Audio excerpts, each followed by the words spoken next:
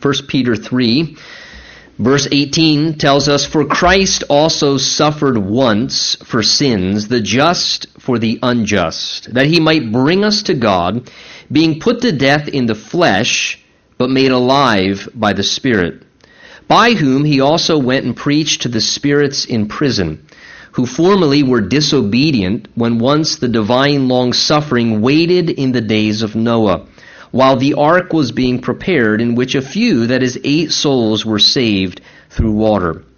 And this is also an antitype which now saves us, baptism, not the removal of the filth of the flesh, but the answer of a good conscience toward God, through the resurrection of Jesus Christ, who has gone into heaven and is at the right hand of God, angels and authorities and powers having been made subject to him." And Father, we ask, as always, humbly for the help and the assistance of your Holy Spirit as we open your word, Lord, reverently and responsively. We want to hear what it is that you desire to say to us this morning.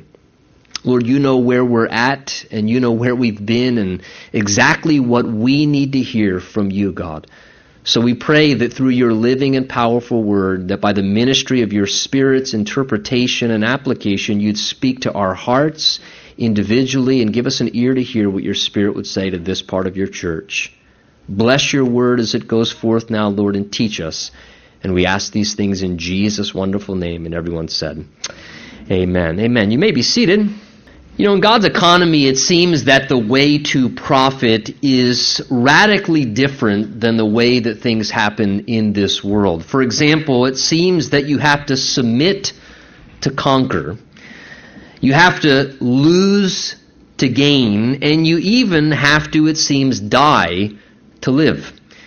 And you'll notice this morning that some of those very spiritual realities actually represent themselves here, even as we look in these verses regarding the experience of our Lord Jesus Christ and how Jesus submitted to suffering and death, and as a result of that actually became a conquering king and triumphed through his submission, that he actually brought something profitable forth for our lives. Now, understanding context in Scripture is always extremely important whenever we study the Word of God. And I can't think probably of a more particular occasion when that is all the more essential probably than in some of the verses that we find ourselves studying together this morning as we continue to move through Peter's letter. In light of some of the verses that clearly, as you can tell by reading them, are a little bit more difficult to try and understand and grasp the understanding and interpretation of them, the context here is specifically important all the more. And I would remind you, the context of what Peter is talking about in this section of his letter is suffering for righteousness' sake. Suffering for doing good. Remember we saw in our study last week together, he said there in verse 14, even if you should suffer for righteousness' sake, Peter told the Christians there, you are blessed. He then said to us as we left off in verse 16 and 17 that we should be seeking to have a good conscience, that when they defame you as evildoers, those who revile your good conduct in Christ may be ashamed. For it is better, he said, if it is the will of God to suffer for doing good than for doing evil. So, again, as we go into this passage this morning, which I will freely admit up front, has some technical ideas and some difficult things to interpret in these verses, it's important that we don't lose the context or understand the main theme of which the Word of God is communicating to us, and that main point essentially being suffering for doing good can actually still achieve something that brings about a greater purpose ultimately. As Peter is assuring these Christians that they're suffering for righteousness' sake and they're suffering for doing good, can actually be, as he said in verse 17, God's will for them, he now takes the opportunity in verse 18 as he transitions to move on to say, look, and let me set before you the greatest example of when that ever took place. And he points to our Lord Jesus. If you draw your attention with me back to verse 18, having just said, listen, sometimes it's the will of God, and if so, it's better to suffer for doing good than evil. Verse 18, he then said, for Christ also suffered once for sins, the just for the unjust, that he might bring us to God, being put to death in the flesh, but made alive by the Spirit. So Peter declares here how Jesus himself suffered. For what reason? For doing good, and that it was the will of God for Jesus to suffer, not for anything evil he had done, but Jesus, according to the will of God, suffered for doing good in order to what? Provide access for you and I as sinful human beings to be able to have once again relationship with God despite our fallen condition. Now, as these believers were suffering in their day in the Roman Empire that Peter is writing to, no doubt just like you and I, when you suffer, you get weary in it sometimes. If you're struggling this morning or dealing with some challenging time, you know that a part of suffering and going through problems is at times you get a little weary in the process. Sometimes you begin to lose perspective a little bit. And I think because of that, Peter here realized that as these Christians were maybe a bit disheartened in their suffering, it helped them to remember Jesus' experiences. And that's why he says here that even Christ has also suffered. And somehow, is it not true? And I don't understand how it works exactly, but I've experienced it personally, that when we're struggling and suffering, that as we reflect upon the sufferings of Jesus, that there's something about that that gives us a measure of grace to endure what we're going through just a little easier. And it kind of helps us retain our perspective a little bit in the midst of suffering, and even assures us at times that it may not be necessarily that something's wrong. Because typically when we begin to suffer, the devil on top of that wants to bombard our minds in every situation that something's wrong, this isn't God's will, and we start to wrestle. And there's something very helpful to remember that Jesus suffered according to the will of God. And it had a purpose, and God actually brought something beneficial out of it. Now note with me in our text, we're told here very clearly in verse 18 why Jesus suffered. Look there in the 18th verse. It says that Jesus suffered for sins, the just for the unjust, to bring us to God. Jesus suffered for sins. The Bible is very clear in teaching to us that all human beings alike are sinners. We have a lot of differences among us, but there is one thing that every single breathing soul on this planet shares in common, and that's this: we're all failures. We all make mistakes in thought, word, and deed. The Bible tells us there's none righteous, no, not one.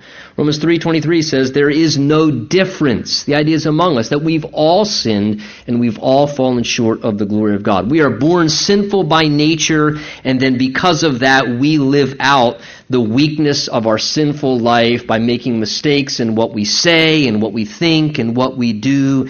And the problem is, the Bible teaches that our sin is what separates us from a holy God. That sin causes separation in our lives from God experientially, that is, that we're unable to have relationship with a holy, sinless God who the Bible says He's too holy and pure to look upon evil. And our sin ultimately, if not forgiven and resolved through the forgiveness that Jesus provides, can separate us from God eternally. In a place the Bible calls hell, or the lake of fire, where if we do not allow our sins to be forgiven by God, that we will in a sense separate ourselves from God eternally after our death. Our sin causes a break in our connection with a holy God, and our sin must be removed. It must be removed so that we can be reunited to God. And the wonderful thing is that God in His love has provided a way for that to be resolved for us. Jesus Himself summarized that in John 3:16 by simply saying, "For God so loved the world that He gave His only begotten Son, so that whoever believes upon Him shall not perish," that is eternally, "but have everlasting life." And Jesus went on to say in the next verse, "For God did not send His Son into the world to condemn the world, but that the world might be saved through Him." So the Bible teaches us this wonderful message of Jesus Christ, the Son of God, the one who was sinless and righteous and innocent, how he came to this earth and he lived out the perfect, righteous, sinless life that you and I can never live, and fulfilled the righteous requirements of a holy God that needed to be fulfilled. And then in our place as guilty sinners, it says here in our text this morning that Jesus, it says, as the just, was the one who suffered for the unjust. Now this is what we often refer to, as vicarious atonement. Vicarious atonement is just a large statement which simply indicates that Jesus suffered in our place for our sins. That Jesus, the sinless one, the innocent one, took upon himself the punishment for you and I as guilty sinners. See, listen, sin must be punished. God is a righteous and a holy God. He cannot change who he is, and God would not be good, in essence, if he did not punish sin and evil and things that happen. So sin must be punished. The wonderful thing is, instead of you and I enduring the punishment for our own sin that we deserve, God in his love has made a way through the sacrifice of his own Son, where Jesus lived the righteous life that we couldn't live, though we are guilty, fallen sinners. And then when it came to God meting out his just punishment against sin, Jesus said, listen, I will take the punishment for their sin. Though I'm innocent and guiltless, I'll take the punishment, I'll take the suffering of the wrath of God upon my life that they may go free. And this is what the Bible teaches us. The just for the unjust. We're guilty of sin, but Jesus suffered for our sin instead of us. And it's the opportunity for us to believe upon that, to receive that forgiveness. Notice our text also says that Christ suffered, important word, I have it underlined in mine, Christ suffered once. That's important. Christ suffered once for sins. It was a one-time finished work of redemption that Jesus took care of when he came to this earth. He fulfilled exactly what was necessary in his redemptive work. The book of Hebrews is all about this. Listen to Hebrews 9, verse 25 and 26. It says, not that Jesus should offer himself often as a high priest enters the most holy place every year with the blood of another. He then would have had to suffer often since the foundation of the world. But now once, at the end of the ages, he has appeared to put away sin by the sacrifice of himself. Again, if you're a note taker, for you Bible students, Hebrews 10, verse 11 and 12 convey the exact same idea, that he offered one sacrifice for sins. Now that is very, very important, because there are some, unfortunately, even among circles of the church, that would teach that even through certain religious rituals, that the life of Christ must be sacrificed again and again and again. And whether it's through some, religious gathering or through the, elements of communion, that there's actually a continual sacrifice of Christ again and again and again, when the Bible knows nothing of that. The Bible teaches very clearly that Christ sacrificed once. It was efficient, it was effective, that what he did was completely satisfactory, and it is a finished work. He sacrificed one time for sins. God accepted the sacrifice of Christ, which means this, practically, there is nothing else that needs to be done. And there's nothing else, please hear me, that can be done for anyone to experience forgiveness of sins. There's nothing that needs to be done for you to experience forgiveness of your sins. Jesus already did it. He said, it is finished. And there is nothing, if you've sinned and failed like I have and everyone else, that you can do to somehow weigh out the balances of the cosmic scales and God's economy. Listen, there's nothing you can do. If there was something we could do, why would God subject his own dearly beloved Son, who is righteous and pure, to all he experienced if there was something that we could do by jumping through some religious hoops? There's nothing that can be done. What needed to be done was done and accomplished by Christ when he died once for sins. Our text tells us, verse 18 as well, the reason for that was so that he may, it says there, bring us to God. See, what Jesus did, the text there literally indicates in the language to bring access to God, or to reunite us to God.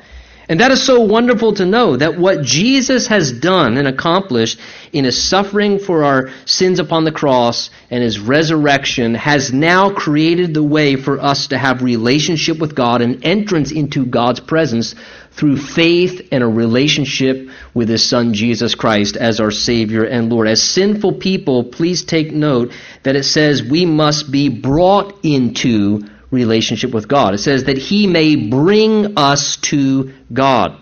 That's very important to recognize, because it's a reminder again that we don't begin in a relationship with God. We begin sinful, fallen people. We have to be brought into a relationship with God. And the only person who can bring us into a relationship with God is Jesus. No religious figure can bring us into a relationship with God. No effort of religious activity can bring us into a relationship with God. It is a person. It is the God-man. 1 Timothy tells us there is one God and one mediator between God and man. That's the man Christ Jesus, who was fully divine and fully human. He was in touch with deity and he was in touch with humanity at the same time. And therefore, being in touch with both, he can build the bridge and reestablish what's been lost in the fall of sin. So our sin must be forgiven, and that only comes through accepting the blood of the forgiveness of Jesus Christ available for our sin. And it's as we come to Christ that he alone can bring us to God. Hebrews 7 tells us that we come to God through him. Jesus declared pretty narrow-mindedly, I am the way, the truth, and no one comes to the Father except through me. And here the text reminds us of how Jesus, as a result of what he did, is the one who brings us to God if we come to him by faith. He says as well here, being put to death in the flesh, but made alive by the Spirit. Now, regarding Jesus suffering for our sins, the just for the unjust, Hebrews 9 tells us that with his own blood, Jesus once for all obtained eternal redemption. Listen to what it says. Who through the eternal Spirit offered himself to God without spot unto God. So in his human body, Jesus comes being fully God, fully man simultaneously. He lives a sinless life, and it says by the eternal Spirit he offers himself to God without spot or blemish, suffering and dying. It says here he was put to death in his flesh. So Jesus died a literal physical death.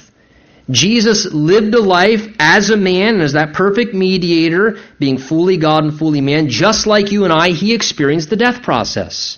He was literally, clinically dead. The Bible tells us buried in a tomb for 3 days. John chapter 20, recording Jesus' death on the cross, says that after Jesus said, it is finished, it then tells us this, and bowing his head, that is in death, he gave up his spirit. Now, interesting insight there. Jesus physically dies, but yet the eternal Spirit of Christ is released from his physical frame, which is important to remember that in the midst of his death, it says here, he was also made alive by the Spirit. Now, we know, absolutely, we know that Jesus rose from the dead bodily 3 days later. We understand that. But it's important to always remember that Jesus never ceased to exist during the time between his physical death on the cross and his bodily resurrection 3 days later, when he reappeared among humanity. Jesus, by the eternal Spirit of who he was, continued living in the midst of those 3 days between his bodily death and his literal bodily resurrection when he reappeared among humanity. And it seems to me that the Bible gives here one of a few small insights into that time of that interim period between his physical death upon the cross and then his literal resurrection 3 days later, of what was potentially transpiring during some of those 3 days before he reappeared bodily in his resurrected form. Look with me in verse 19. After it's just said he was made alive by the Spirit, it then says, verse 19, by whom, pointing back, that is, by the Spirit, he also went and preached to the spirits in prison, who formerly were once disobedient, when once the divine long-suffering waited in the days of Noah while the ark was being prepared. Now, let me just say up front, I will be quick to agree that these are probably some of the most difficult passages in the New Testament to try and understand, to interpret, probably some of the hardest to grasp regarding their intended meaning of Peter. Why in the world are you referring to there? I mean, I was on track with you, suffering for righteousness. Yeah, this is good stuff, Peter. And then all of a sudden, you start talking about things, where is this coming from now all of a sudden? And Peter's mind, in the Spirit here, as the Lord's directing him, begins to refer to something. And I'll tell you this, if you look at commentaries or listen to teachings of even very, very reputable Bible teachers and scholars, you will find that there are various different interpretations that exist regarding what exactly Peter was referring to here and what exactly he meant. And my intention is to the best of my ability, help us to think through some of the possible meanings. But my encouragement is, listen, don't feel that you have to buy into or to believe what I'm sharing. You should be a Berean and study the Word of God for yourself. And just because I'm going to share what I seem to see from the text doesn't mean you need to agree with my thoughts or conviction regarding interpretation. The Bible says, test all things and hold fast to what's good. And you should always do that as a Bible student. You should always hold on to what seems good. For starters, let me just as a broad perspective, should it become so difficult and you tune out in the midst of it, let me just give to you kind of the three major interpretations that seem to come among scholars from these verses here in 1 Peter chapter 3. What this is referring to here, verse 19, Jesus going and preaching to the spirits in prison who were formerly disobedient during the days of Noah. One idea, one interpretation is some believe that is a reference actually to the Spirit of Christ being upon Noah in the days of his generation, and how the Spirit of Christ was upon him in that time prior to his incarnation, and how Jesus, in a sense, by his Spirit, was preaching through Noah in that generation to those who were being disobedient. And that's one idea. A second idea is some believe this refers to Jesus by the Spirit during the 3-day interim between his death on the cross and his resurrection, going and actually preaching the gospel to those who were dead. They were departed spirits, those who had died, and that specific group of those who died during the days of Noah that were disobedient to God's call through Noah to salvation, and that Jesus, some believe, specifically went to this one select group who had rejected the message in Noah's day and actually preached to these dead spirits, human beings who had died in disobedience. A third idea is that this refers to some time between Jesus' death and resurrection that he, by the Spirit, went to a location somewhere in the spirit realm that holds bound or imprisoned fallen spirits, or what we might call demons. And that Jesus went to these incarcerated or imprisoned spirits, demonic spirits, and made a proclamation, not preached the gospel, made a proclamation to them regarding their rebellion that was connected to what transpired in the days of Noah. Now, if you're not already thoroughly confused, I'll tell you this. My conviction is that probably the third of those three interpretations is most likely the most accurate. And in light of that, from what I've studied and thought through, I see more problems with the first two interpretations.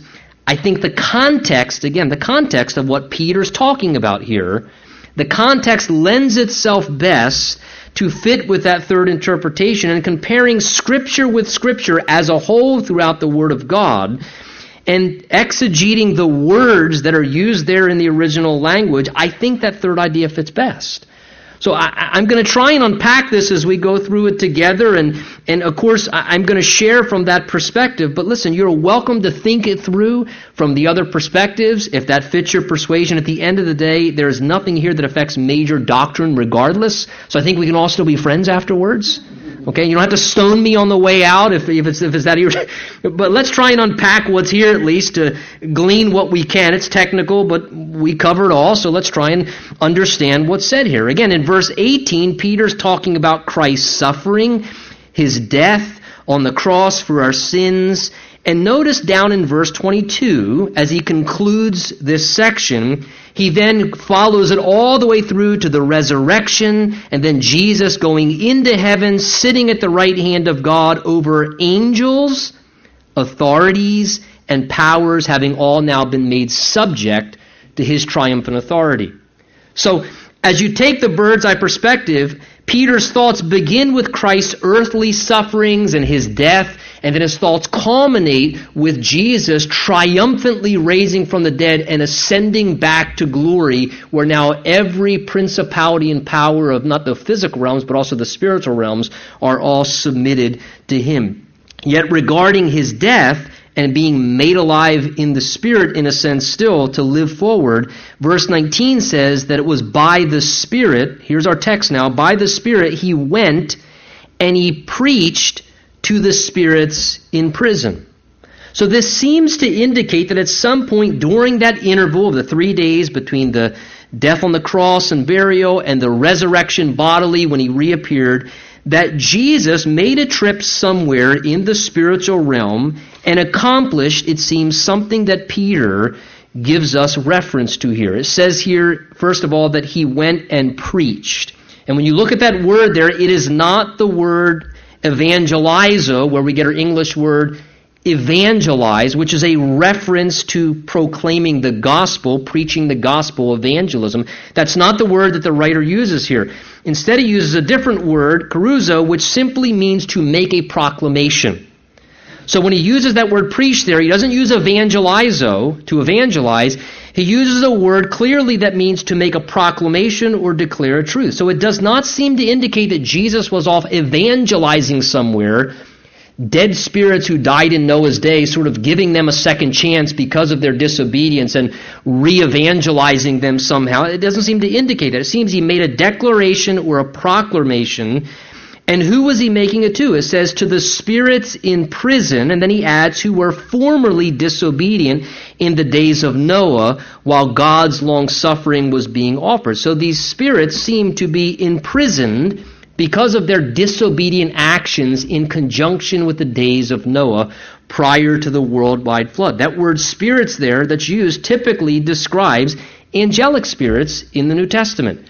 It's a word typically that more often refers even to fallen spirits or to demons. That's how typically the usage of that word that's given there. So to me it seems to refer to these unclean evil spirits somehow that were connected to the wickedness that happened in Noah's day, that caused the world to be ultimately judged by God, and as a result of their disobedient actions, these fallen spirits are now imprisoned and currently incarcerated by God, so that their evil cannot perpetuate any further than it already once did.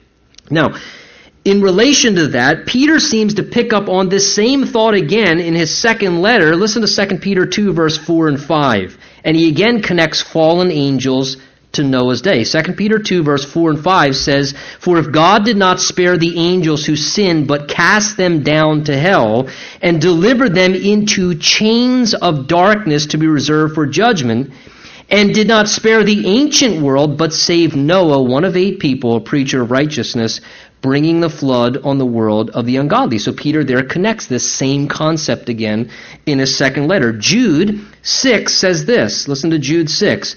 It speaks of angels who did not keep their proper domain, but left their own abode, and God has reserved them in everlasting chains under darkness for judgment of the great day. So it appears that there's a certain group of demons or evil spirits that during the time of Noah's day prior to the flood, when the world was waxing worse and worse and worse, that were guilty of such a grievous act of evil that God has already chosen to bind them, or in a sense, incarcerate them.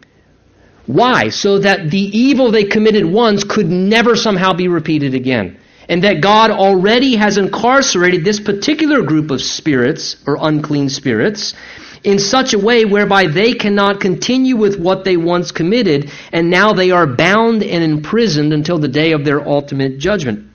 Now in Genesis chapter 6, describing that time of great wickedness, you find there a very, very peculiar account that is given to us that indicates, it seems, that some fallen angelic spirits, no doubt sent on a diabolical mission from Satan himself, entered into the days of humanity to try and corrupt the human line permanently, and more likely to destroy the coming of Christ, so that Messiah could not come and salvation would not be available. Genesis 6 refers to something where it says the sons of God came into the daughters of men.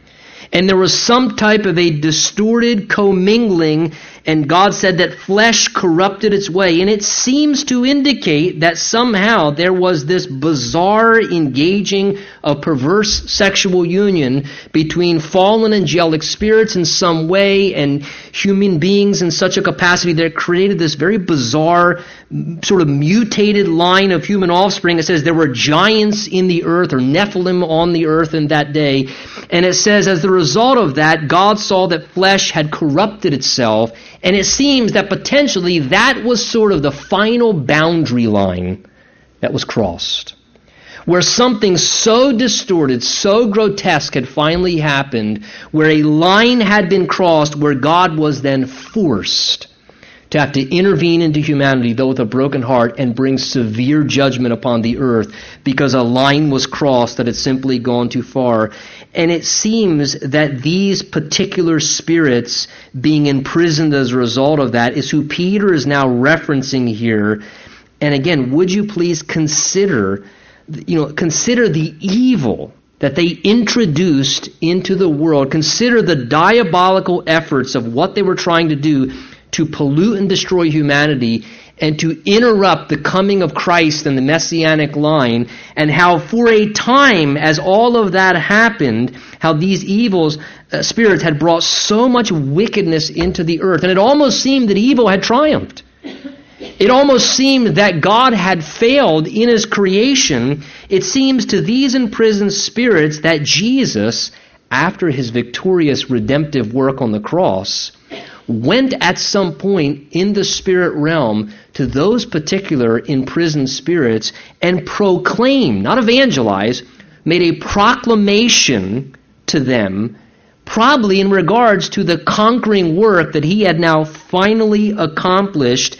And again, what did he proclaim to them? Perhaps he proclaimed to them his triumph over all sin and evil, and how he just victoriously triumphed and redeemed humanity upon the cross. Colossians 2 says that Jesus on the cross disarmed principalities and powers and made a public spectacle over them, triumphing over them in it. So maybe Jesus goes to those specific spirits and he makes a proclamation and says to them, listen, God's plan was not thwarted. What you did not thwart the will of God or the plan of God, for I came and victory has been wrought and humanity has been redeemed. And potentially he made a proclamation of those particular spirits in a sense that God had triumphed both from the days of Noah, having still a small remnant to continue, as well as to the works of the cross and his redemption. And he makes this proclamation to them in great victory. Now notice Peter also tells us in our verses here that during the wicked days of Noah, when the ark was being prepared, it says as well there in verse 20 that only a few, it says 8 souls were saved through water. Now if you have the New American Standard, it says there that 8 souls were brought safely through the water. The idea is 8 souls escaped the judgment that came when the flood waters came upon the earth. During the days of Noah, Satan was trying to contaminate humanity. Wickedness abounded. God was going to have to righteously judge the earth, but Noah was informed by God to do what?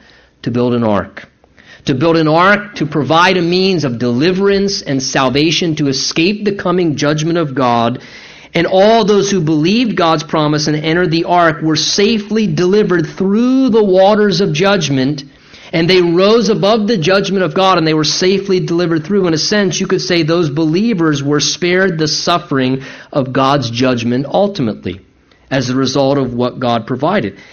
And just consider, if you would, despite all the evil on the earth at that time, the cruelty, the violence, the immoral conditions, the Bible reminds us here in verse 20 that still the divine long-suffering of God, it says, waited waited in the days of Noah. If you know what Genesis account tells us, God waited 100 years.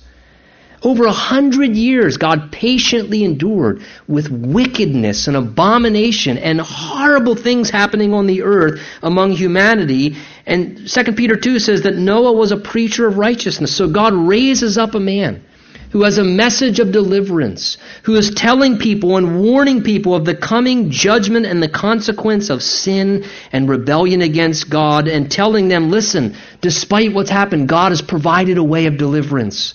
God's made a way to be saved and spared from the coming judgment that's about to happen.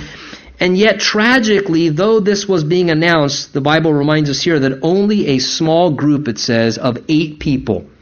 That was Noah's immediate family, him and his wife and his 3 sons and their wives. Only his immediate family responded, kept themselves from the coming judgment. And Peter, in context with what we're looking at here, Peter, knowing the wicked times that these Christians were living in the Roman world, when there was an extreme, intense persecution from the anti-Christian spirit among the Roman government in the world in that day, and how it was becoming very corrupt morally, and how it was hard and difficult to stay committed to Christ, Peter, writing to these believers, reminds them of what Noah endured in his days, and how Noah and his family were able to keep themselves pure despite the pressures of pollution and the pressures of corruption that were coming upon humanity, and how they remained faithful and trusted God to the end. And no doubt Peter's sharing this probably to encourage these suffering believers.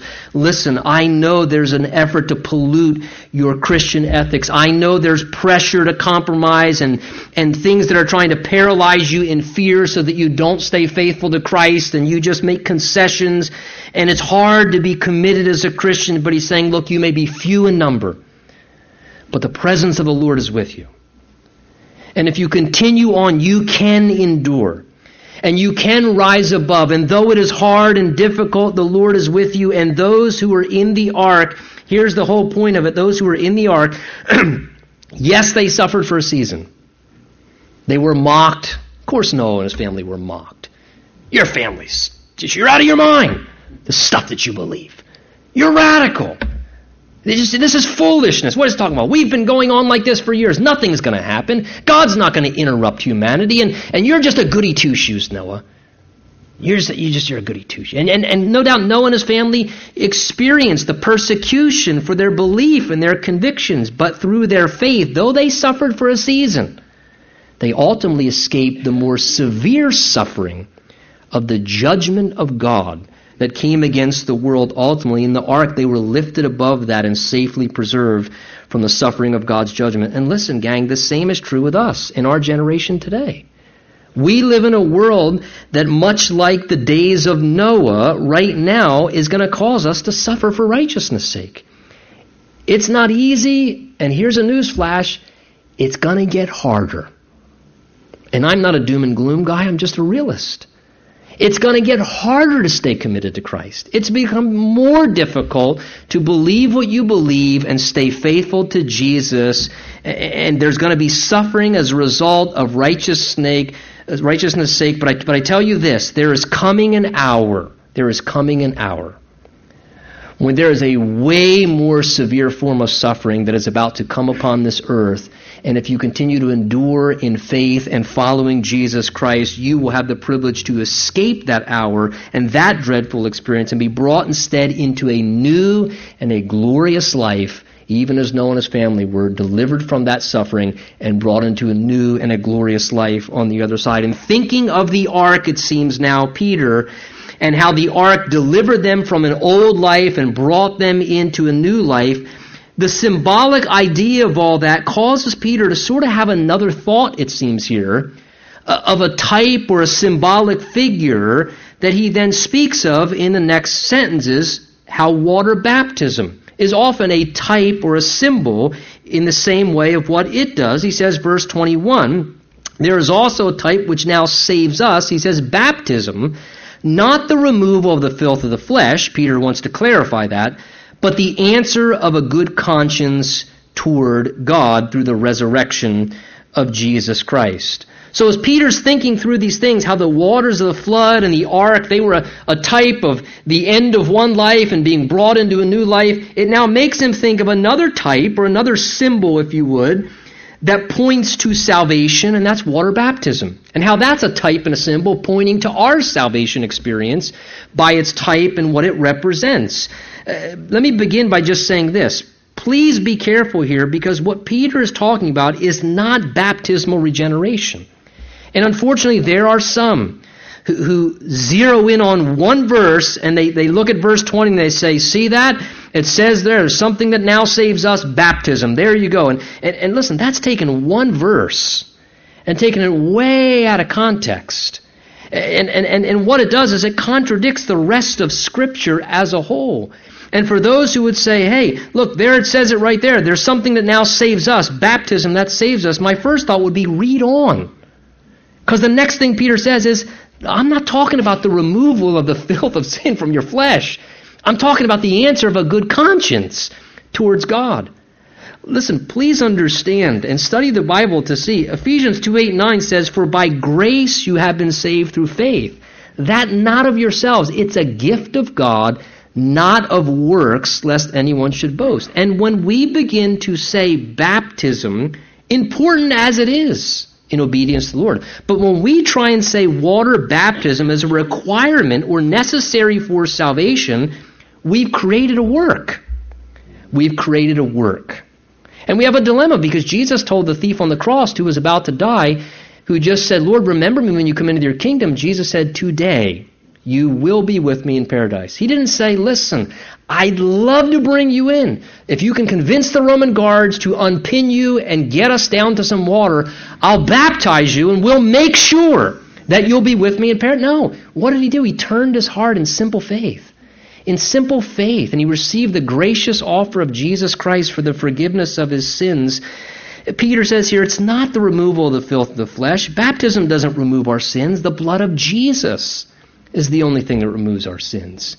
And Peter says what baptism is, it's the answer of a good conscience toward God. See, as we obey Jesus in water baptism, as we're commanded to, what that does, no doubt, is it gives us a sense of inner encouragement in our conscience as a Christian that I'm right with God. This is a representation outwardly that I'm declaring publicly, I'm right with God now. I've experienced God's salvation, and water baptism is a time for us to identify with our relationship with Jesus, to do what we were commanded to do and reflect the salvation experience outwardly. And I would bring to your attention in connection to that to realize that water baptism in that day in the ancient culture meant way more to those people than it does to us probably in our day and age. See, in those early days of the church, there were no altar calls. That's something that came many, many centuries later when people started doing altar calls and having people come to the front in meetings. That didn't even exist in the early days of church history. In that day, your altar call was your water baptism, because it was something culturally that people knew and understood. And when you chose to be baptized publicly down at the river or wherever, you were conveying to society your spiritual convictions and your belief system. And you were saying, I'm leaving behind this old way of life or this worship of idols, and I am now following the Messiah, Jesus Christ. And that was their altar call. That was their public profession and representation, which often came with great cost. And Peter's saying, listen, I know you may suffer as the result of making that public profession, but he says, but look, in good conscience, you can know that you're right towards God.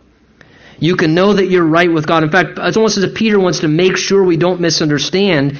He connects at the end of the text there that what really saves us, he says in the end of verse 21, is through the resurrection of Jesus Christ.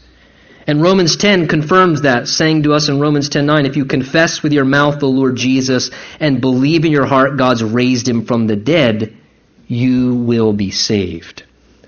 Again, water baptism, is it important? Yes. Should you do it if you're a born-again Christian, you've experienced salvation? Most certainly. When I hand out a little sheet for people who want to get water baptized, one of the statements that's on that says this: my water baptism is the outward profession or public announcement of the inward spiritual work that's already happened in my heart. See, that's what water baptism is.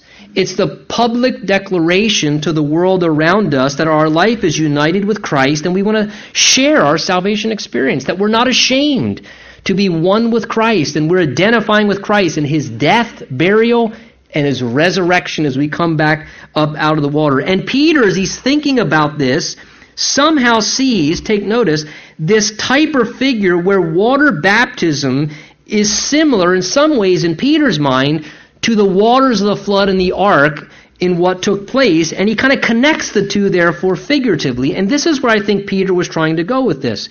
In the same way, the waters of the flood, as I said a minute ago, represented what? The leaving behind of an old life and being delivered and brought into the beginning of a brand new life. And how the waters of the flood and the ark rising above, for those who were in it, basically, what was that? That was an end of an old way of life that they knew, and it was the beginning of a new life that God was bringing them into. Same is true, is it not, with water baptism? Our water baptism, as a type in the same way, pictures that same thing. As we're immersed in the water, as we baptize you as a Christian, as you go under the water, in a sense, you're in a sense relating to the crucifixion and the death of Christ.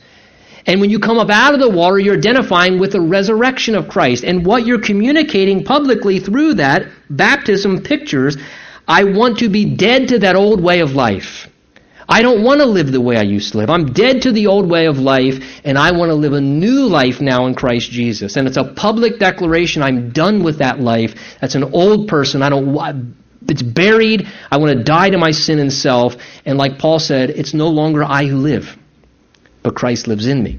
And the life I now live, I live by faith in the Son of God. And in that same way, it sort of pictures, it seems Peter, in his mind, connects these two things. Now notice as he goes in now to verse 22, as I said, it's almost like he returns to that train of thought before he went off here on us. From verse 18, where he was talking about Jesus' suffering and dying on the cross for our sins, he now comes back to his resurrection in verse 21, and then says 22, he's also gone into heaven, is at the right hand of God, angels and authorities and powers having been made subject to him. So Peter shows how Christ's suffering and death culminates also ultimately what? In his coronation as King of Kings and Lord of Lords. And he shows us that Jesus' suffering was not in vain. Jesus' suffering for doing good was not in vain, and nor in any way was it the end of all things. Quite the opposite was true, Peter said. His suffering actually brought about something wonderful on the other side of that. In the same way that we often need to be patient and endure through suffering for the same, it actually brought something wonderful. Peter speaks of how Jesus not only resurrected, but he ascended back into glory. And Peter was an eyewitness of that, remember, as an apostle. He saw Jesus literally ascend back into heaven, and he says, in Jesus, our suffering Jesus, now he's a risen king, and he's ascended, and now he's at the right hand of the Father in heaven. And the right hand of any king's throne was a place of prominence and great honor. He's saying Jesus, yes, he was rejected and suffered initially for a season, but ultimately he was raised to a place of great glory. He was delivered out of that, and now he's in a place of greatest honor. He speaks of Jesus' exaltation in our verse here, saying that angels, notice again, he's talking about angels, authorities, and powers have all now been made subject to him. Everything, Peter says, is now subject to Jesus. Everything in the physical realm and the spiritual realm is submitted to the Lord Jesus Christ as he rules over all those things. Now, let me leave you with a few thoughts this morning. First of all, is it not wonderful to know that there is complete and total forgiveness for any and all sin that you've ever committed because of what Jesus has done? And listen, for some of you this morning who still struggle with guilt over that one thing or that particular season, listen, maybe this morning you need to choose to believe that and to receive that for your conscience sake. That it does not matter what the stain, the blood of Jesus Christ can wash you clean and make you white as snow. Any and all sin, I don't care what it has been, Jesus said it's finished. He covered it all. It's forgiven. Believe that. Receive the forgiveness of Christ. Let the Lord take the guilt away. Secondly, this morning, despite what some of you may be struggling through in your life right now, let us remember, as Peter says at the end here, Jesus is on the throne. And you may be struggling right now, but Jesus is on the throne. And everything is under his control, the Bible says. And everything is actually subject to the authority and the lordship of Jesus Christ. And maybe this morning the Lord may be encouraging you to not only remember that, but as everything else is in submission to him, maybe Jesus is saying, I'm just waiting for you to just let your heart be in submission to me in regards to what you're struggling through, and trust me. Trust me, I've got it under control. And thirdly and finally, I would leave you with this thought. Remember that Jesus himself said this. He said, as it was in the days of Noah, so shall it be in the coming of the Son of Man. Hey, can I encourage you as we consider the days of Noah? Look around. Look around. They were doing some really wicked, evil things, and there was even some bizarre, distorted thing that was happening, messing with humanity and its offspring in that day. And did you notice just this week, all of a sudden, we're seeing now news flashes of 3-parent children? And we're feeling the liberty now to begin to commingle multiple parents to make a child, to maybe rule out certain things or insert certain things. Listen, we are crossing lines morally and spiritually that we have never crossed before. And God's going to interrupt humanity soon. That's why it's time for us to be ready to live for Christ and to come to know Christ if you have not done yet this morning.